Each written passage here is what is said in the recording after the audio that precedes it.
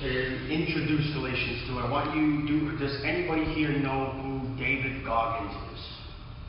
I don't think so. One, two, good. Okay. David Goggins is considered to be a ultra marathon runner. Ultra marathon runners are basically marathons, but ultra. You have to run about 100 miles, I think it is, within 24 hours, or if you complete 100 miles before 24 hours, they expect you to continue running for 24 hours. It's complete madness. He's also, I believe, in the Army, if I remember correctly, but if we rewind back into his life, David Goggins was obese, didn't have a real job, and he actually had tried out for the Army. He wasn't fit enough. Then he went to the Navy SEALs. They told him, you're not smart enough. And he just literally says that he cried on his couch and just drank milkshakes. That's what he loved to do. And one day he just decided no more, and he started to create this ideal version of David Goggins. And he started to work out, and he started to do things that nobody else would want to do, and he started to run races even though he was overweight. He ends up trying out for the Marines, and he makes it. He had gotten over this fear of water. He didn't know how to swim. He gets over the fear, he makes it into the Marines. And slowly but surely, David Goggins now is known as the toughest man on the world, on planet Earth. He is mentally tougher than I think all of us put together. He's run on 2 broken legs. He has done he's done the most pull-ups ever known to man, to the point where his hands were completely cut from holding onto the bar. It's unbelievable. But I want to say to you today that if we are like David Goggins, it's not enough. For David Goggins, his gospel is a self-salvation. His gospel is, how much can I do to make myself worthy? That is not the gospel that we know. That is not the gospel that Paul preached. That is not the gospel of Jesus Christ. So for today, there are 3 points that I'm going to focus on. Jesus is sufficient. Faith in Jesus is what justifies us. And God's grace is the root of our salvation. Wow. So just quickly, I want to go through Galatians 2, the whole chapter. If you will, turn with me to your Bibles so you know I'm not making anything up. Treat it like a Baptist church. When you're there, just say amen. Amen. We're there? Amen. Amen, Pastor. We're not there yet. Okay, so then after an interval of 14 years, I went up again to Jerusalem with Barnabas, taking Titus along also. It was because of a revelation that I went up, and I submitted to them the gospel which I preach among the Gentiles. But I did so in private to those who were of reputation, for fearing that I might be running or had run in vain. But not even Titus, who was with me, though he was a Greek, was compelled to be circumcised. But it was because of the false brethren secretly brought in, who had sneaked in to spy out our liberty which we have in Christ Jesus, in order to bring us into bondage. But we did not yield in subjection to them for even an hour, so that the truth of the gospel would remain with you. But from those who were of high reputation, what they were makes no difference to me. God shows no partiality. While those who were of reputation contributed nothing to me. But on the contrary, seeing that I had been entrusted with the gospel to the uncircumcised, just as Peter had been to the circumcised. For he who effectually worked for Peter in his apostleship to the circumcised, effectually worked for me also to the Gentiles. And recognized the grace that had been given to me. James and Cephas, Peter, and John, who were reputed to be pillars, gave to me and Barnabas the right hand of fellowship, so that we might go to the Gentiles and they to the circumcised. They only asked to remember the poor, the very thing I was also eager to do. But when Cephas, or Peter, came to Antioch, I opposed him to his face, because he stood condemned. For prior to the coming of certain men from James, he used to eat with the Gentiles. But when they came, he began to withdraw and hold himself aloof, fearing the party of the circumcision.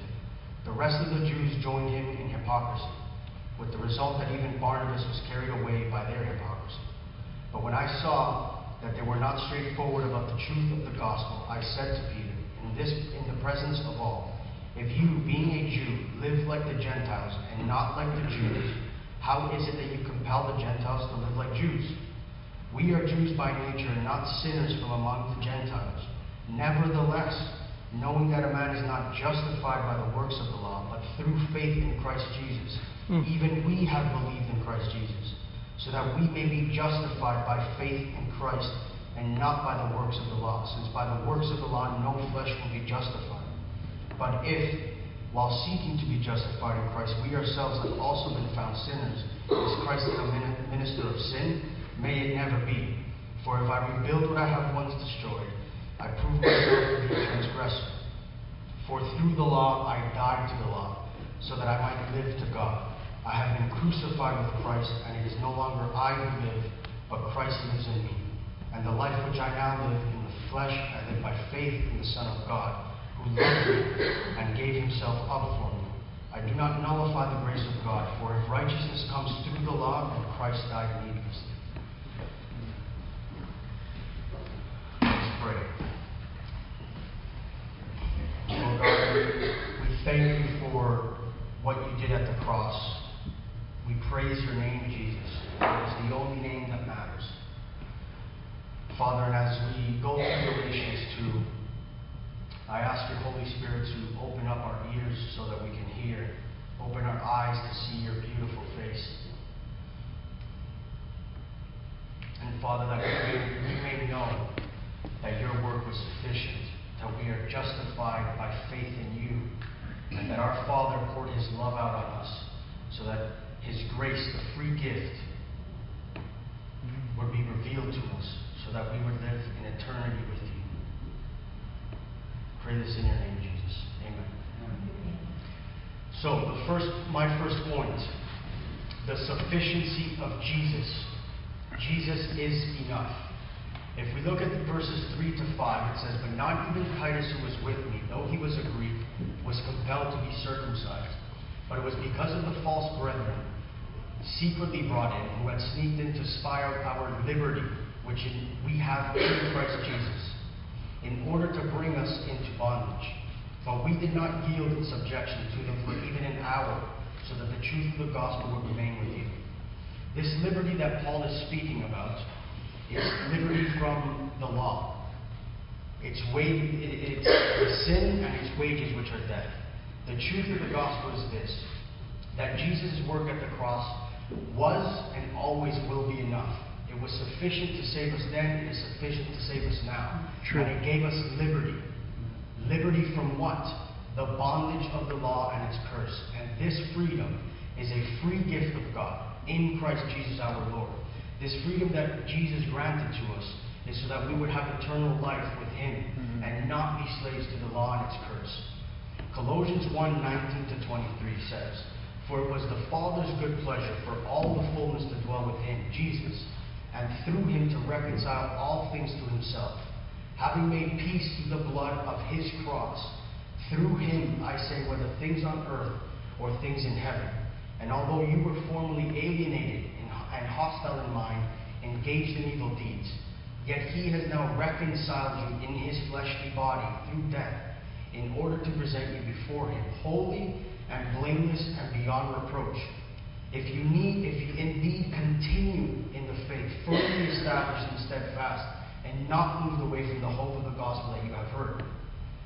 Jesus' death at the cross freed us from sin, saved our souls, and redeemed us. By his blood is how the Father sees us blameless. Not by being circumcised, as the Jews were telling Peter and the rest of them. Not by following food laws, for if we continue in those things, we do not deserve Christ, and we would not receive salvation. That's not how we're saved. So my question today is, what is it that we're adding to Jesus, like they were adding to the faith of Jesus? In this culture, it's not circumcising. It's definitely not sticking to food laws that make us holy or deem us unholy. But what we do have is something very similar. It's like David Goggins. We have a mentality of, I can do better. Yeah.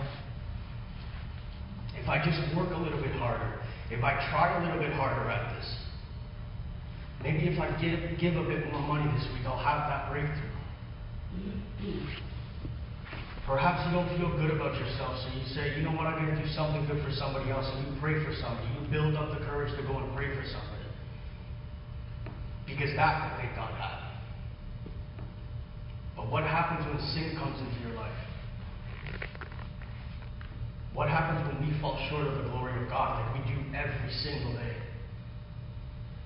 All these works would amount, imagine if it was a spider web that's trying to hold on to everything, and one little rock is thrown into that spider web. That rock is sin, and it all comes crashing down. There's a tree, it's called the California redwood tree. This tree, with all its beauty, grows hundreds of feet into the sky. Hundreds of feet. It's like this being that wants the sun more than any other tree. And it does whatever it needs to. It sucks up whatever it needs from the earth to do this. And its roots go wide. They say as wide as acres. But one storm comes through with strong winds, it's uprooted. Wow. Because the roots don't go into the earth. The roots is simply to grow higher than everybody else. It says, look at me. And our works, does it not do the same thing, guys? If not faith in Jesus. By continuing in these works, we're turning back to our old ways, like we'll see Peter do, in hope of pleasing God, or by deeming ourselves worthy or good enough, we continue only to shed light on our sin, and that will bring self-condemnation. Look at Peter and his actions in verse 11. It says, but when Cephas is Peter's name, came to Antioch, I opposed him to his face. I want to stop right there and say something very quickly. Because we all get offended when somebody says something to us. Paul, in love, is opposing Peter, a brother in Christ, because he's not standing to the convictions of his beliefs. So it says, because he stood condemned, for prior to the coming of certain men from James, he used to eat with the Gentiles. So he had fellowship with the Gentiles. Gentiles not meaning non-believers. What Paul's talking about here is Gentile believers. People that weren't Jews that now have faith in Jesus. Peter loved those people, just like Jesus loved those people. And it says that he starts to withdraw and hold himself aloof, so runs away from them because of the fear of the other Jewish believers that were coming in. The rest of the Jews joined him in the hypocrisy. And we skip down to 14, it says, how is it that you compel the Gentiles to live like Jews? So basically Paul is saying, you believe in Jesus, and you have fellowship with these people, and it's giving glory to God. But then by removing yourself because of fear of man, you're basically forcing these Gentile believers to follow the old laws. Laws that you have liberty from. Laws that he has liberty from. Peter knew the truth, and it was revealed to him. We don't have to turn to it, but in Acts, Peter had a dream, and the dream was basically different animals falling from the sky. And the Lord says to Peter, Peter, eat, kill and eat. And Peter, funny enough, the conversation goes back 3 times. Peter says, no, I will not, for it is unholy. The Lord says, Peter, eat and kill. Peter says, no, I will not, because it was unholy. Just like the 3 times he denied Jesus. Wow. Yeah. And God, in his loving mercy, continuing, even in a dream, telling Peter, like he did when they were eating, Peter, do you love me? Peter, eat. It is not unholy. And in Romans 10:28, Peter was summoned to a Roman centurion's house. And he says to them, you yourselves know how unlawful it is for a man who is a Jew to associate with a foreigner or to visit him. And yet God has shown me that I should not call any man unholy or unclean. So when Peter arrived at this unbeliever's house, he realized something very important. That the dream not only meant that he could eat whatever he wanted, but that the barrier between Gentile and Jew was completely broken. That it was for every man. And yet he goes back to his old ways, just like we go back to our old ways. And that's why Paul's telling him, you stand condemned. Why are you going back to this life of condemnation? Romans 8, for there is no condemnation for those who are in Christ Jesus. We have died to the law. law. We have died to our sin. It has no power over us. God did what we needed to do, knowing that we couldn't do it. He sent His only Son in the likeness of sinful flesh as an offering for sin. He condemned sin in the flesh of Jesus so that the requirement of the law might be fulfilled in us. Wow. So that we wouldn't have to do it. So when we sin and Satan brings his lies and his condemnation, we must send him to Jesus. That is gospel-like. Not start trying to work ourselves out of it. That is what makes Jesus our Savior. He alone serves that position. It's His blood and His work is what's necessary for salvation. That is what Jesus being sufficient is. As 1 Corinthians says, nothing but Christ. Christ alone for righteousness. Christ alone for justification. Christ alone for sanctification and redemption. Not our humblings or our duties or even our graces. It is faith in Jesus that justifies us. That's my second point. Justification, or being justified, is simply this: to be in right standing with God. Verse 15 to 16, back to Galatians 2. Paul says, we are Jews by nature, Peter, and not sinners from among the Gentiles. Meaning, Paul was talking about not that the Jews aren't sinners and all the unbelievers are sinners, for we are all sinners. But Paul is saying we followed the law. We deemed ourselves not sinners. But even then, nevertheless, knowing that a man is not justified by the works of the law, but through faith in Christ Jesus, even we have believed in Christ Jesus, so that we may be justified by faith in Christ, and not by the works of the law. Since by the works of the law no flesh will and can be justified. It's faith in Jesus or nothing else. Us in 2018, we know how to use God talk. Everybody can just start throwing out little sayings here and there when we need to. Many of us go to church regularly. We'll pray at meal times, maybe if people come over, so we look like we do this every day. We'll give homeless a little bit of change if we feel guilty. Maybe even if it comes to our mind and we want something really to change, we'll fast. But these things don't change anything. None of these works will amount to anything, and it will not be worthy. You will not be in right standing with God if that's what you do, if it's by human effort. It's not going to be good enough. There's verses like Psalm 143:2 where it says, Don't enter me into judgment. Don't let your servant go into judgment, for there is no man righteous in the sight of God. Habakkuk chapter 2:4 says, But the righteous will live by faith. Faith in who? Faith in Jesus. Not faith in the works that I will do. For Jesus. To make me feel better. Yeah. Pilgrim's Progress, for those that don't know what it is a book by a man called John Bunyan. John Bunyan was a Baptist preacher back in the 1600s.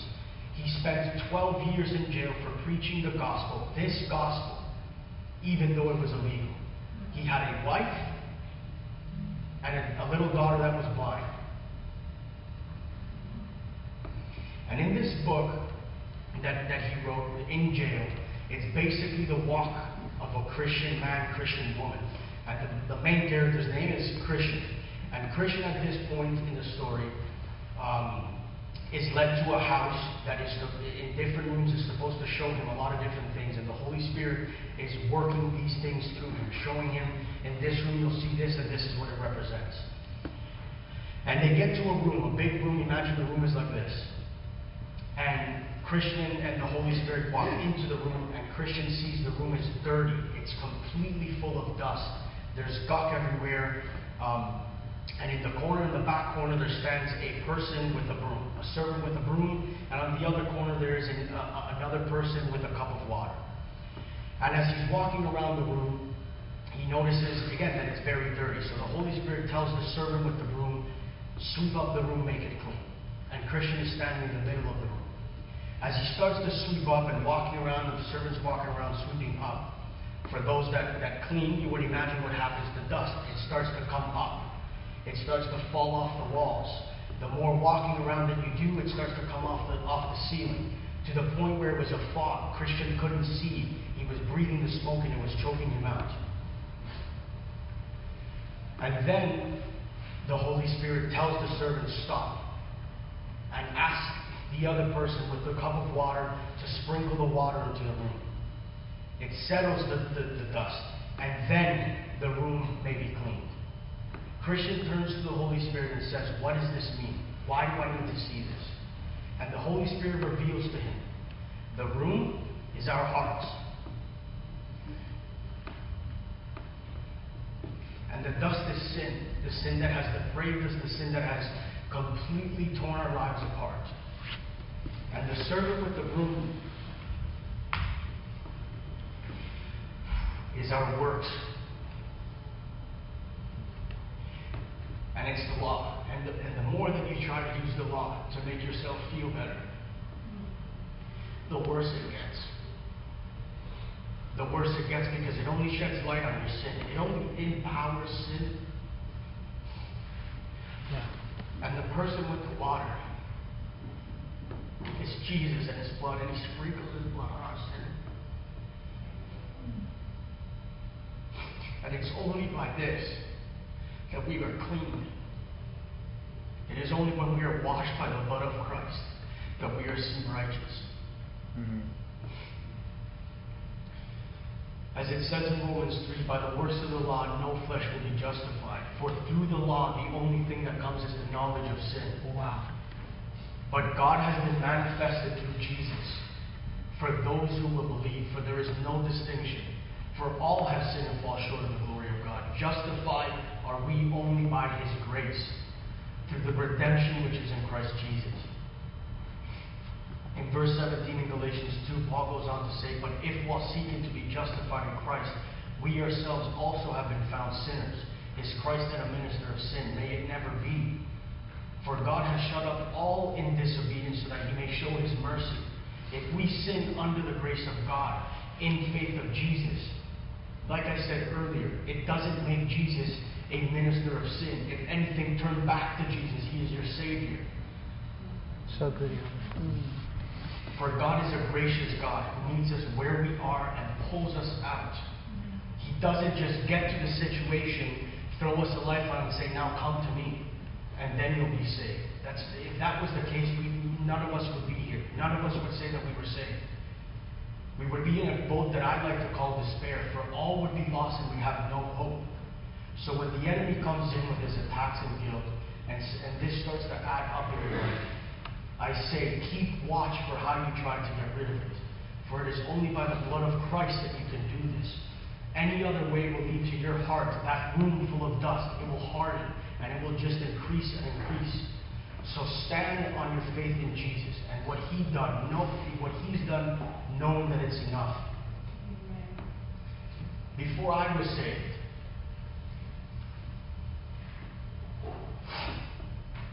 just like all of us, there was sin in my life. I was a young teenager thinking that I could rule the world.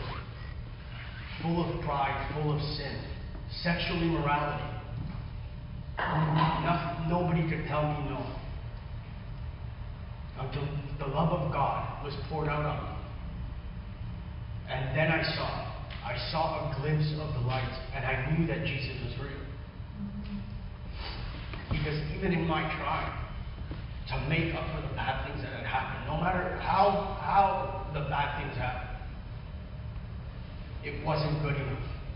It only fed the beast that's inside of me, that's inside of us. Like Romans says, the knowledge, the law only brings up more sin. And we've all been abused, we've all been in dark places. How do you get out of that dark place? I tried to get out of that dark place one time. I thought to myself, time heals all. So I slept. I literally slept as much as I could because I didn't want to feel the pain. When the pain didn't go away and I couldn't sleep anymore, I turned to drinking. For I thought, the alcohol will take the pain. In that I can enjoy myself and I won't have to think about the things. After that didn't work, because it doesn't work, I said to myself, I'm going to work out as hard as I can. So physically I can feel good about myself. So certain things would have never happened to me. That didn't work. So then I turned to the holy option. And I said, I'm going to forgive people. I'm going to do my best. When somebody hurts me, I'm just going to let it go. I'm going to humble myself. Because I felt that that's what I needed to do. I was too prideful. This only brought up more anger, more despising of myself. And these lies that the devil continued to bring into my life, I couldn't do anything about it. And although I struggle with these things, and I know that all of us here struggle with some things, and it will not be removed completely until we get to heaven and we see Jesus face to face. God reminds us that He died for those things. To not try to work yourself out of the muck, but wait for the Holy Spirit. Wait for God to pull you out.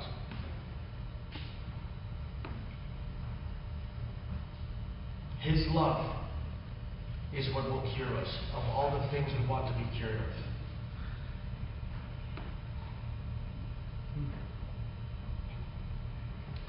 I pray that if anybody here is in that situation today, or has been in, and you're trying to work out of it, I pray that God would rid you of your human efforts. For only He can do what you want to be done. In verse 19, Paul says, "For through the law I died to the law, so that I might live to God." Salvation is in the death and resurrection of Jesus Christ. So our old self must be put away. It must die so that we can then come up again with Jesus, with this new life under the grace of God. Which is my third point. God's grace is and must be the root of our salvation. Grace is the unmerited, undeserved, unearned kindness and favor of God. This grace also empowers us to live for God. Verse 20, it says, "I have been crucified with Christ, and it is no longer I who live, but Christ lives in me. And the life which I now live in the flesh, I live by faith in the Son of God, who loved me and gave Himself up for me." Jesus took the curse of the law on Himself. It says that cursed is anyone who hangs on a tree. Our sin put Him on that tree. And there He endured the full wrath of God, the wrath that we should have gotten. But He loved us too much. He loved us too much, and He did it so that we would have life in Him. He became sin, who knew no sin, so that we might have righteousness in Him and be justified by His blood. This was a free gift, freely given to us, and we should never forget it. Romans 6:7 says, "For He who has died is freed from sin." In verse 11 it goes on to say, "Even so consider yourselves to be dead to sin, but alive to God in Christ Jesus." In 14, "For sin shall not be master over you, for you are not under the law, but under grace." And Paul says, finishes with this, "I do not nullify the grace of God. For if righteousness comes through the law, then Christ died needlessly." And he knows that he didn't. What he's trying to show the Galatians is Christ did not die needlessly. So I say to you, church, Christ did not die needlessly. Yes. Just like Lazarus didn't die needlessly. When Jesus came to the tomb of Lazarus, the sisters were all upset, saying, "Lord," they believed that if he had gotten there earlier, he would have never died. And it's completely true. He would have never died. But Jesus shows up and says, "He will not die." Do you believe in me? Do you believe in this? Lazarus must have died so that then he could be raised in glory, so that all would believe in Jesus Christ. For those who lose their lives will save it. Matthew 16. Jesus gave Himself up so that we may live through Him, so that we may believe in His name, and as a result have access to our loving Father who loves us.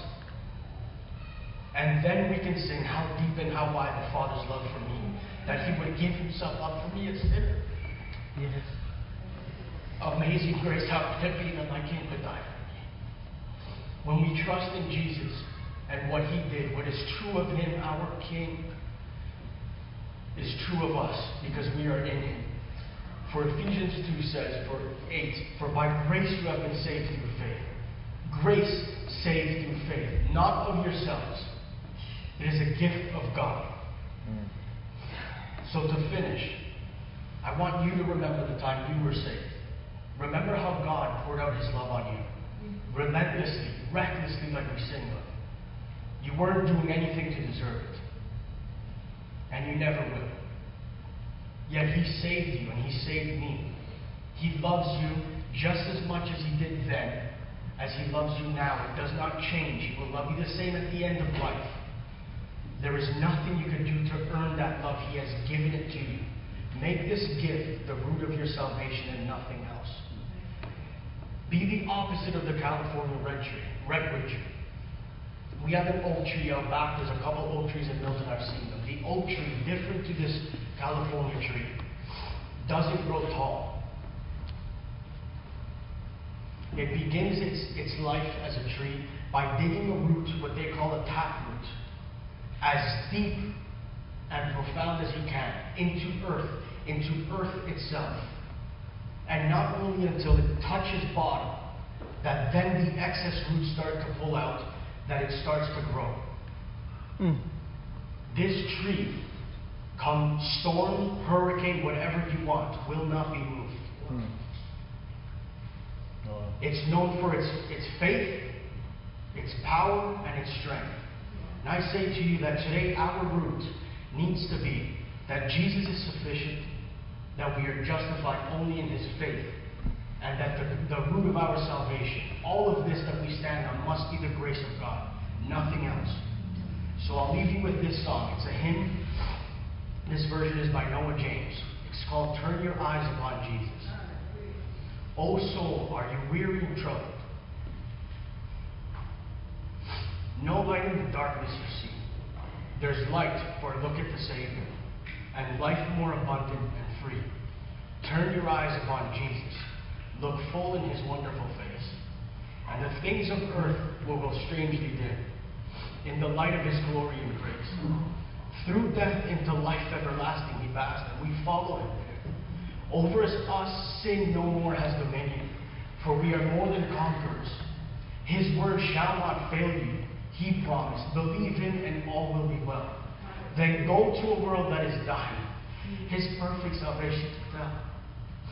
Turn your eyes upon Jesus, look full in His wonderful face, and the things of the earth will go strangely dim in the light of His glory and grace. If today you feel His love or have felt His love, or today you want to know more about this God that gave Himself up for you, do not walk away, but believe. I beg you, believe in His work, for it is sufficient. Have faith in Jesus, for it justifies us. And you are never, ever outside of His grace, and nothing will ever change that. Let us pray.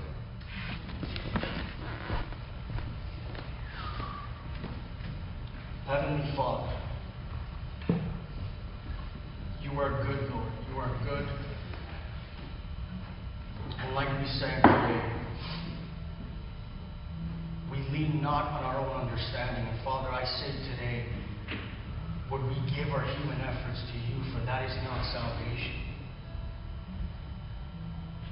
Father, would we know of your love deeper? And would that love cause us to love one another? For that is the only law that you told us to abide by. Love one another as I have loved you. Jesus Christ, you are our Savior. Would we grow in faith in you of that reality? For I am convinced all of us today, that there is nothing more we need but you, Jesus. There is nothing more we need to do but look to you, Jesus. It is at your cross that all becomes glorious and the earth goes strangely